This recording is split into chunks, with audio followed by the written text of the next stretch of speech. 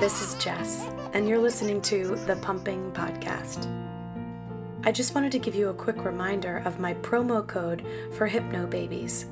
If you haven't heard of Hypnobabies before, go back and listen to episode 7, where I interviewed the founder and CEO, Carrie Tishoff of Hypnobabies. Hypnobabies is childbirth hypnosis. It encourages you to enjoy your baby's birth in comfort, joy, and love. They have so many programs on there that you can download and get started today. And if you're not currently pregnant, no problem. There's also tracks for toddler sleep and even to quit smoking. There's everything on there you can imagine. Take a look on the show notes for the link, and don't forget to insert the promo code Pumping Podcast at checkout for a special discount. This episode this week is very near and dear to my heart because I sat down and chatted with one of my best friends from middle school, Angela Hawthorne, or as I like to call her, Ange or Angie. Angie and I grew up together making up dances to Britney Spears and doing all kinds of fun things that girls do. Those dances inspired her, and she actually ended up becoming a Patriots cheerleader. After cheering for 2 years and diving into the corporate world, she knew that something was missing, and she decided to start her own fitness studio that she currently has and is thriving in Massachusetts. The only thing at that point that was missing was motherhood and family, to which she kind of had this fairy tale picture in her head, but she quickly learned it is not a fairy tale. So here is Angie. Oh my gosh, I'm so excited to connect with you. And I think it's crazy because I don't really know much of your mom's story. So I'm really, really excited to know that. But I have to share it with anyone who's listening. So today I'm talking with one of my middle school friends. I can't believe it. Angie. Does anyone even call you Angie anymore? Probably not. My dad is the only person that calls me that. Is that not? Is so. That's so funny. Well, to me, you're Angie. What do you go to? Do you go by mostly Ando now? Like whatever resonates with people. I don't have like a set preference. Yeah. Well, before we get started, I have one question that I have to ask you, and you're probably going to laugh. Do you remember? So, for those listening, this girl and I used to hang out after school all the time, and we used to make up dances and songs and I don't know, get into so much mischief.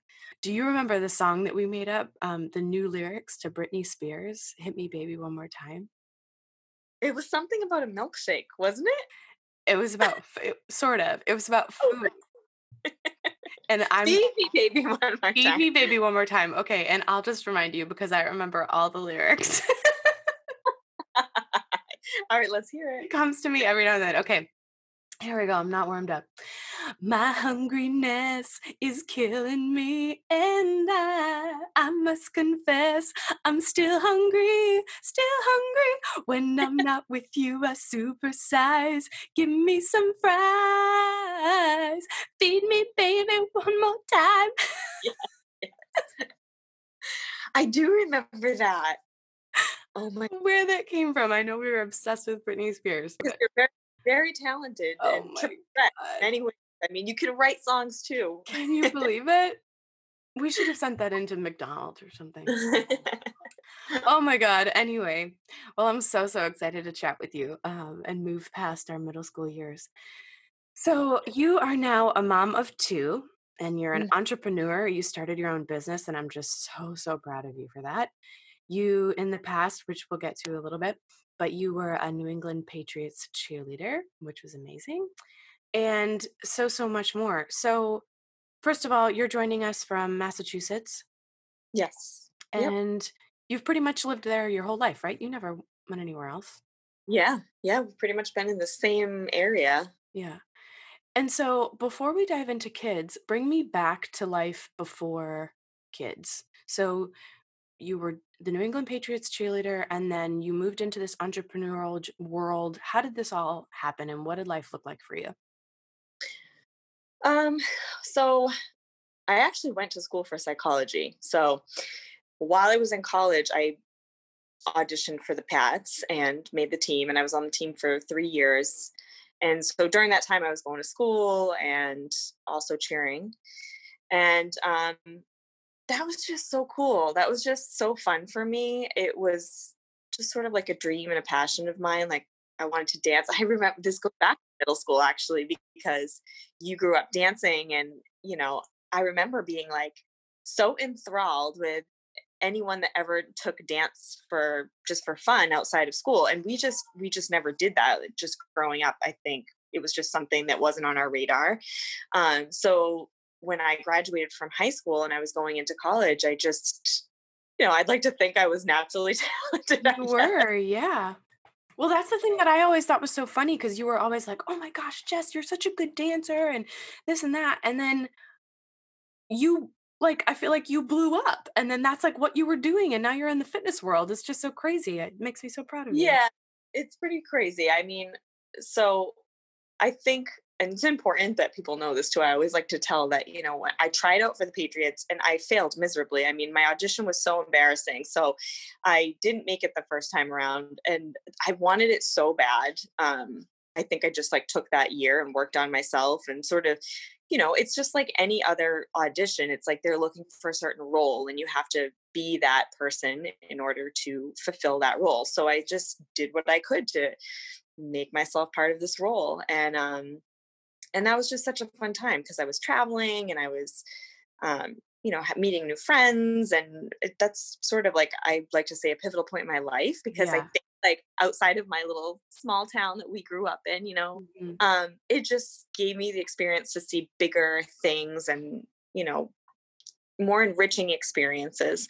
um and after I was done cheering, I was honestly just sort of kind of sad. And I had graduated college and I was just like, what am I going to do now? And there's a limit, or at the time there was a limit on how many years you could cheer, because otherwise I probably would have stayed on for a couple more years. Oh, So I got a full-time job working in corporate. And I was just like in a cubicle, and I just was like, this is so not me. I mean, I went to school for psychology. I have this like creative dance passion to perform and just sort of run things. Like it just wasn't a good fit. It felt awful. yeah. So at some point during that time, I decided just I needed an outlet, and I started teaching. Well, I started taking fitness classes, like group fitness classes, because it was the closest thing to dance that I could sort of Fine, get yeah. to. And I mean, I fell in love with it, and then I decided that I wanted to teach, and I just started teaching, one or two fitness classes in some different studios. And then one day I said, you know what, I think I'm going to open my own studio. I had no idea what I was doing, and the rest is pretty much history. So that's how it all sort of came about. And so now you opened up more than one location, right? So yes, originally we had three locations, and that happened over like a span of like 3 or 4 years. And after I had my first child, I started to see like, this is a lot. This is a little too much for me to handle, a little too much for me to manage. And I just wasn't in a space where I was ready to sort of like give that to someone else. So I decided to basically close two of them, and now I just have one, which is so much more manageable.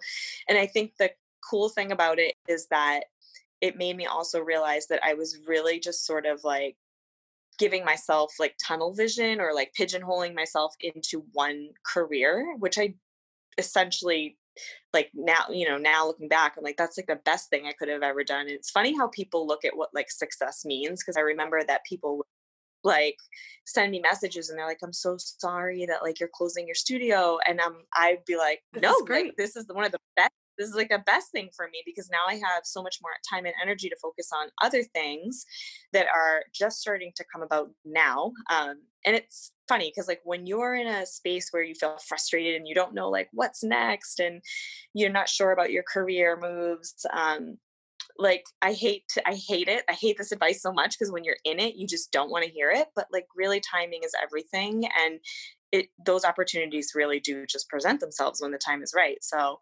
now I'm in a space where I have the studio, and I'm also looking at some other things too, which is really exciting. So if you're anywhere near the Easton, Massachusetts area, check out Mind Body Bar. It's an amazing studio and it's a little different from anything that I've ever been to. How would you describe it? It's not just a bar studio. What how do you describe it? Yeah, so I mean, we certainly offer fitness classes, and the primary classes that we offer are bar classes. We offer some other things too. But I think the thing that makes it so different is that we have such a strong emphasis on the mind body connection and this idea of, you know, spirituality through yourself, however that resonates with you. So there's no like one right way, and I think that it's about that discovery of yourself. And one other thing is that we're avoiding pretty much all diet culture that just drives me absolutely bananas, which is the stuff that you hear that's like, come on ladies, it's bikini season, let's get ready for it. Yes. And like the tone it up 10-day slim your Right. skinny down challenge, just all these Right. things are just so unrealistic. And I think if you experience our studio, you'll see that it's more about inner awareness. It's just about awareness, that's it. Yeah. And it's a lifestyle then instead of then being like a 30-day fix. Correct, yep. Yeah. And also, did you start this first studio and I think you told me in the past threw it all on a credit card and just like a wing and a prayer? Yeah, yeah. Yeah. Yeah. That's so So amazing. I know it's, well, I don't advise anyone to do it. It's a terrible idea, but I will say that I had always sort of been the type of person that was like, if I want something bad enough, like I'm going to find a way to make it happen. And of course, I had resources that would have probably been a little bit better of options with like zero interest and things like that, like small business loans and stuff of that nature. But I was just like super impatient and a little young and naive, which I think worked to my benefit at the time. Yeah. I was like, no, screw it. I'm just going to put it all on a credit card because then it's done. And now I have this debt that essentially I need to pay off. And I did. So it took, I don't want to make it sound like a miracle story. Like it was overnight success. It definitely took like, 2 or 3 years to feel where I was in a space where all that debt was paid off and I was comfortable and I was thriving. But it worked out for me. that was Yeah, that was my risk. it totally did. And your studio, it's refreshing. I wish I lived closer so I could go all the time. But yeah, it's inspiring, it's refreshing, it's clean and crisp. I really love it. And I'm just so, so proud of you for it. Um, so when you have a business like this that you create and you dive into this, how do you then decide to go ahead and start to have a family? I mean, was that scary for you thinking that now your business could just fall apart? So this is such a great question because I can admit now, I think my idea of having a family and having children was just romanticized a little bit. And I never realized how much it was going to change who I was, my business, my relationship with my husband, basically everything in your life. Mhm. And I just thought like, oh, I'll have a baby and I'll bring the baby to the studio and I'll get work done. And Uh, now I was laughing because obviously if you have ever, had an experience of being a mom, you know that that's just so silly and foolish to think that that's possible. Um, so yeah, I didn't really think about it, which so for me it sort of hit me like a ton of bricks when I had I like to call it like it's been a 2 years really of just like finding myself again. mhm. And so bring us through that. What was your pregnancy and birth like with your first little girl? I got pregnant pretty easily, and I was so thankful for that because, of course, there's so many scenarios, and so we were excited about that and had pretty much a normal pregnancy up until about, well, honestly, it came out of nowhere. We were actually getting ready. Our bags were packed in our bedroom. We were going to go on a baby moon. We were going to go to Amelia Island. Um, and we were going to like have this little vacation, get on a plane and go and enjoy. And, my doctor was like, yep, that's fine. You're only 29 weeks. That should be totally fine. Just avoid any areas that have, Zika virus or anything like that. So we pack our bags. I'm laying in bed. And then I wake up at our flight was that morning at like 4 a.m., I think, or something early. And I woke up at like midnight to what I thought was contractions. And I'm like, am I having contractions? This is like so weird. And you don't, because you're 29 weeks. You're not, Yeah. you don't think you're in labor, and you've never been in labor. So you don't know what Don't labor. know what it feels like. Yeah. So I called the doctor, and the nurse was like, I think, you should drink some water and go back to bed. And if they ease up, they'll probably ease up. And I'm like, okay, fine. So I go back to bed. It's like 1 a.m. I wake up. I'm still having these contractions, or what feels like contractions. And I wake up my husband. I'm like, I think I'm having contraction. He's like, there's no way. Like, we're getting on a plane in like 3 hours. We need to like ready to go. So we're like packing up our stuff. And I'm like, I think we should go to the hospital just to like check, because I'm really not sure. So so we're both kind of like annoyed almost. Like I'm Right. thinking like, God, I hope they just check me and they're like, you're fine. And then we can rebook our flight, and then I'll get on the flight and like, Yeah. we'll And just. your husband's probably so anxious because he's like, we can't be late to the flight and miss the Exactly. flight. So we're like thinking not that it's nothing. And we actually almost just went to like one of the local hospitals, because again, I just thought it was nothing. But as we start driving in, we're driving into Boston, and they start getting more painful. And I get there, they check me, and I was 8 centimeters dilated already. And they were like, you're having a baby like now. And I'm like, I mean, everything happened so fast. And I'll say that like whole experience, from the moment they said you're having this baby today, I honestly don't really remember anything. I just remember like just being rushed around, like being brought into the room. I didn't have time for an epidural. So, that was it. And she was here. But was your body ready to push? So within like the hour. Yeah. So it Wow. was crazy. And I just remember quite literally, there were like 20 people in the room, because they had like the NICU team in there ready to take the baby. Um, and I gave birth. And, like for most moms, they have this experience, like to put the baby on the chest, and none of, I mean, it's all such a blur to me, but I know, because my husband tells me the story, and he remembers that they were just counting like 10 seconds, 10, 9, 8, 7. That was as long as I could like see her, because then they had to take her and bring her right to the NICU. And so honestly, like, I think I was just in such shock. I didn't feel anything. Like at that moment, I wasn't sad. I wasn't happy. I was just like completely numb. I literally remember, because my mom and sister made it into the hospital. They rushed there when they found out I was in labor. And after I was done, I was like, I really want a bacon, egg, and cheese sandwich. And they were like, you just gave birth, and like that's what you're asking for. Like I was so numb to the whole situation. And then it wasn't until I had to go up to the NICU to see the baby, that like I just kind of started to realize what was going on. And when it really hit me was when we left the hospital without our baby.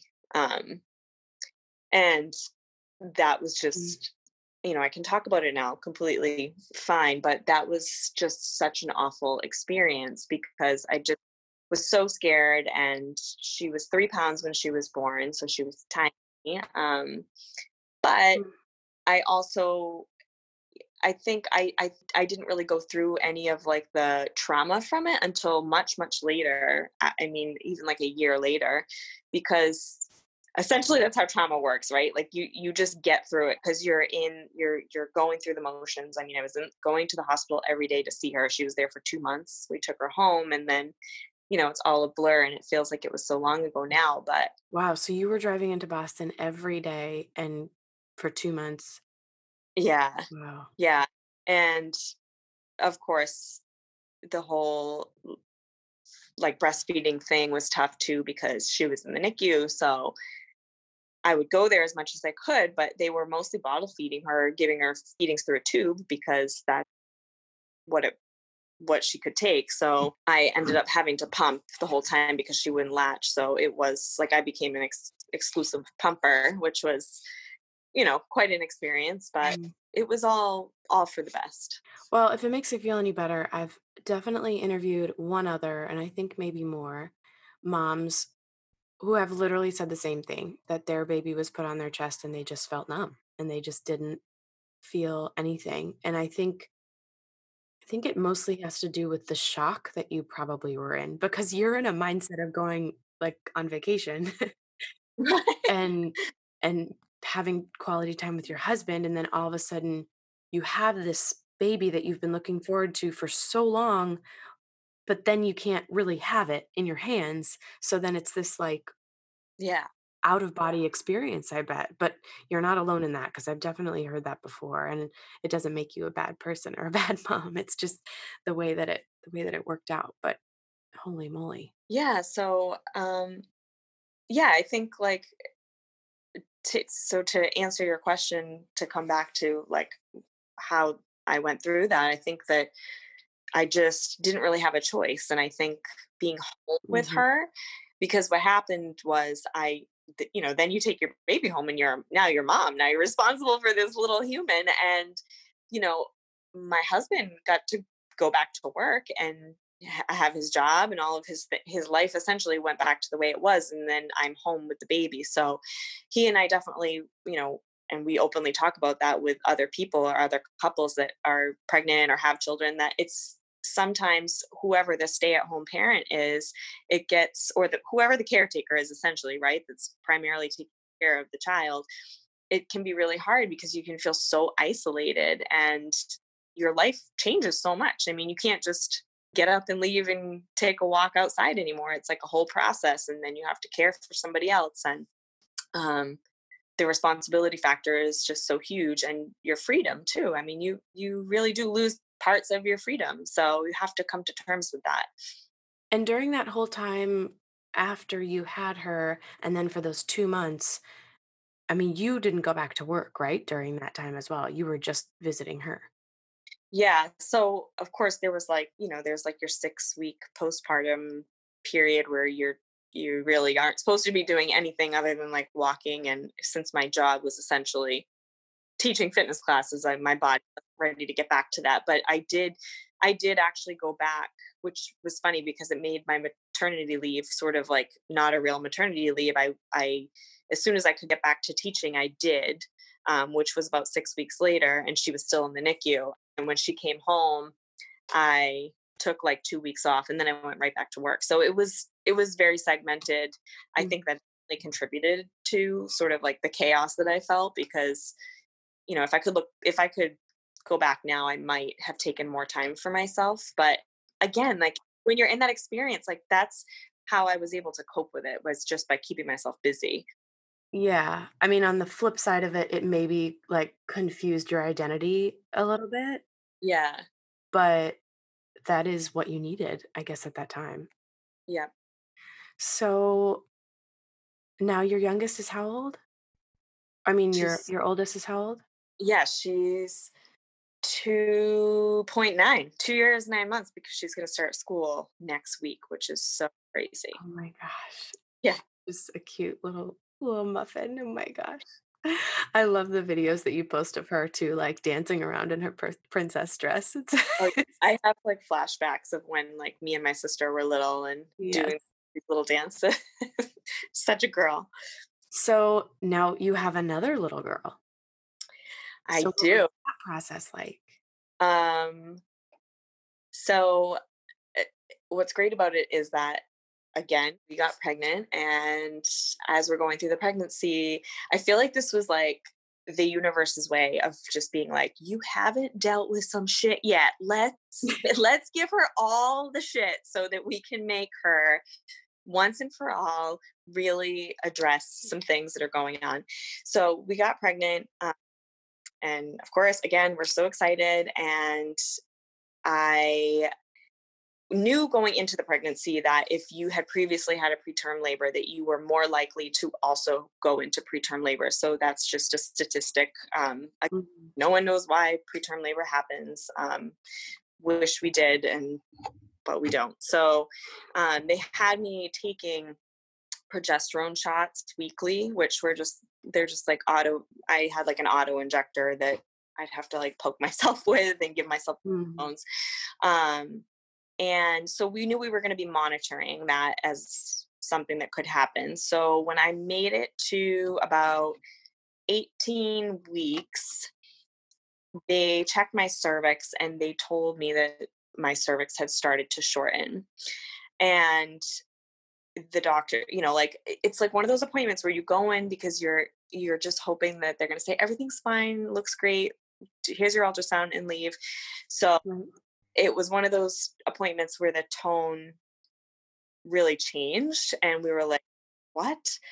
And actually, I'd like to back it up for a second.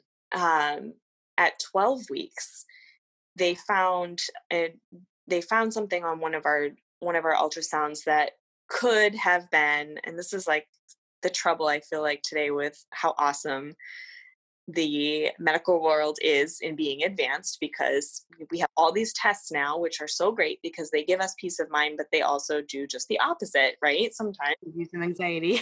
So at 12 weeks, they found something on the ultrasound that could be an indicator for a genetic disorder or Down syndrome or something of that nature. So they put us through all this genetic testing. And of course, those tests take a few weeks to come back. So you're just like, you feel terrible, for those weeks because you don't know what to do with yourself. And also at around 12 weeks, you start, or at least I start to show a little bit. And so it's like, you want to tell people you're pregnant. This is the normal time when you would say, hey, everyone, I'm expecting, and you can be excited about it. But now you're like waiting 3 more weeks because you're unsure of what's going on. And my doctor at that time too, I remember saying to her, so do you think it's okay for us to tell people we're pregnant? And she was like, I would wait. So that just sunk me, down into like a deep dark hole, because I was like, oh, that could be the worst. That could be the worst case scenario, right? Like something's wrong. We have to terminate the pregnancy. We were unsure. So then we fast forward, things came back normal or fine. And we're like, well, they offered us other tests that we could have done, and we decided not to take them because we were just like, we're just going to keep going down this sort of rabbit hole of like, we're not 100% sure. We're never going to know until we have the baby. So at 20 weeks, that's when they told me that my cervix started to shorten. And I was just like, okay, what does this mean? And the whole tone of the doctor's conversation sort of just got a little bit more ominous. And he's like, okay, we're referring you to maternal fetal medicine and someone will call you. And I'm like, I'm leaving. And I'm like, when are they going to call me? Okay, I'm like, phone out waiting. And actually it's funny because I think they were concerned about it enough that on the way home from the appointment, someone from the hospital called me and they were like, it was July 3rd. So the next day was the 4th of July. And the woman that called me ended up being my doctor for the rest of the pregnancy. They recommended that I come in on the 4th of July for a cerclage, which is basically when they sew your cervix shut to help it from shortening anymore. Wow. So it was just like a little day procedure. I was in and out of the hospital, but of course, like I was just so scared. I was so scared I was going to lose the baby because of what had happened last time. And, at 20 weeks, it's just, you're not really considered a viable pregnancy. So it's just too soon for anything to happen. And so we were just like waiting. We were like, we just want to make it to 29 weeks because we know we've been through this already and we can handle that. We can handle the NICU for 2 months. And so, we make it to 29 weeks and we were just like so excited. I feel like we were like celebrating that day. But it definitely, again, like from 20 weeks on, I mean, my doctors essentially were like, advise you not to work out, not to do anything overly strenuous, don't lift heavy. So I was just living in fear from week 20 I gave birth. So then when we finally did make it to, I can't believe I'm saying this, 38 weeks. My God, that's crazy. Well, and any other mom that's listening to this might be like, this girl is insane. Like, she's so lucky she made it to term. And I understand that many women go past their due date, but I wanted to die at 38 weeks. I was so big. Actually, as part of this podcast, I will send you a picture of my stomach. It was a cone. It was Oh my like, gosh.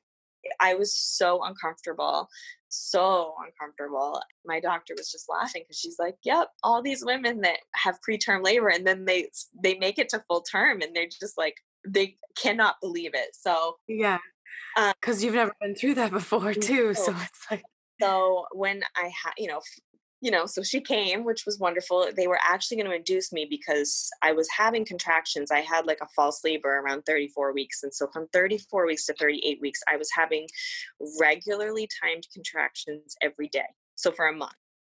And oh my God, I was so uncomfortable. I was in so much pain.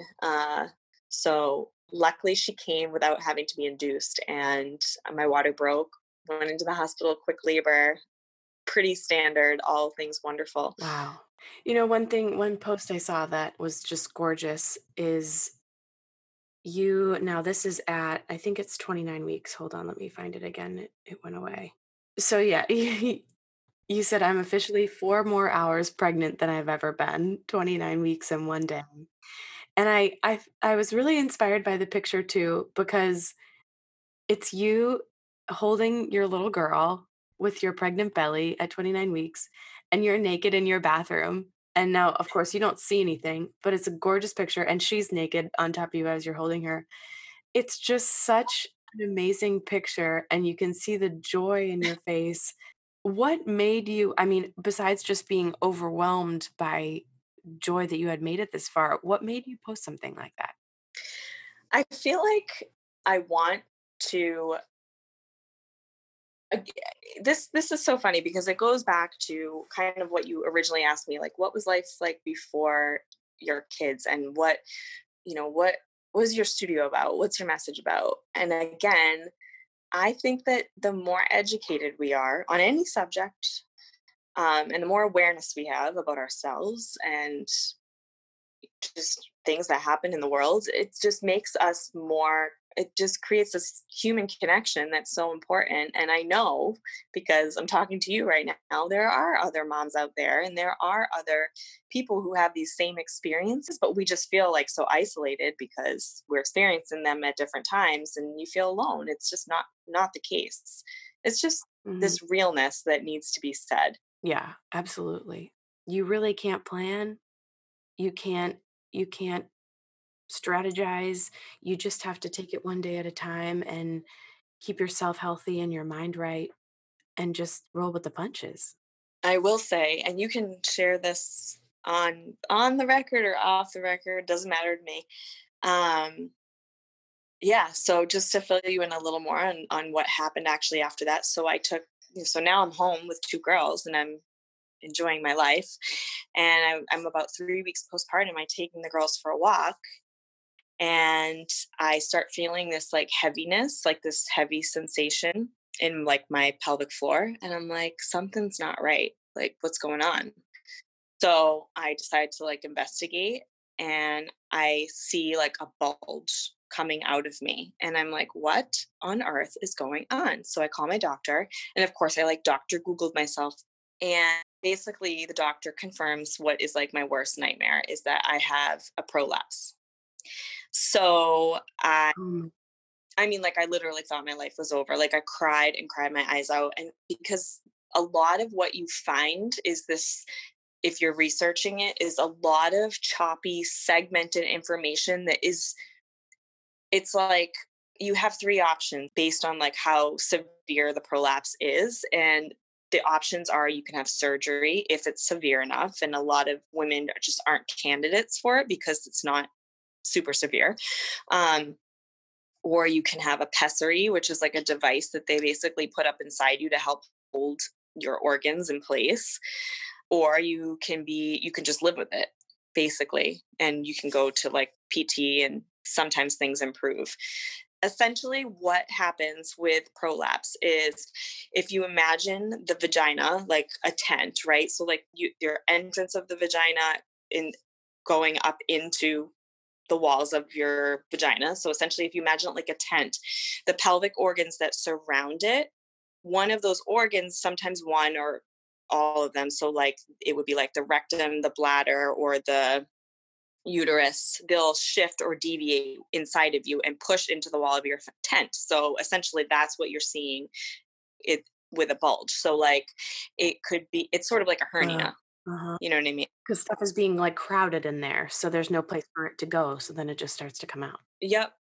So essentially with prolapse, again depends on the situation, but when with childbirth, it's extremely common. It happens to like, and this is what surprised me so much, and I was so upset because I'm like, how come more women don't know about this? We hear about like, do your Kegels and strengthen your pelvic floor. And But why? It's like we should talk about the why. yeah.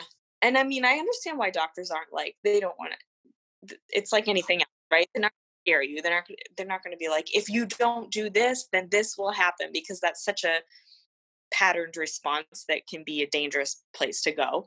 But the importance of keeping your pelvic floor strong for sure should be emphasized. And I was just shocked to hear that it's so common with women and we're not talking about it. And, we're not talking about it because I think there's like this idea of like shame and guilt associated with talking about our vaginas, which is like, it's so ridiculous because it's like any other part, right? Like if I hurt my knee and needed to rehab my knee, I would be telling You'd say that you're everybody, having knee surgery. yeah, I'm having PTO because my knee is bothering me. And um, what I've found is that a lot of women are experiencing incontinence, like, or they've had prolapse because they've had children. And it's not just women who have had children, it's also other things too. It can be pain during sex, it can be all these pelvic floor issues that we're just not talking about that happen Yeah. all the time.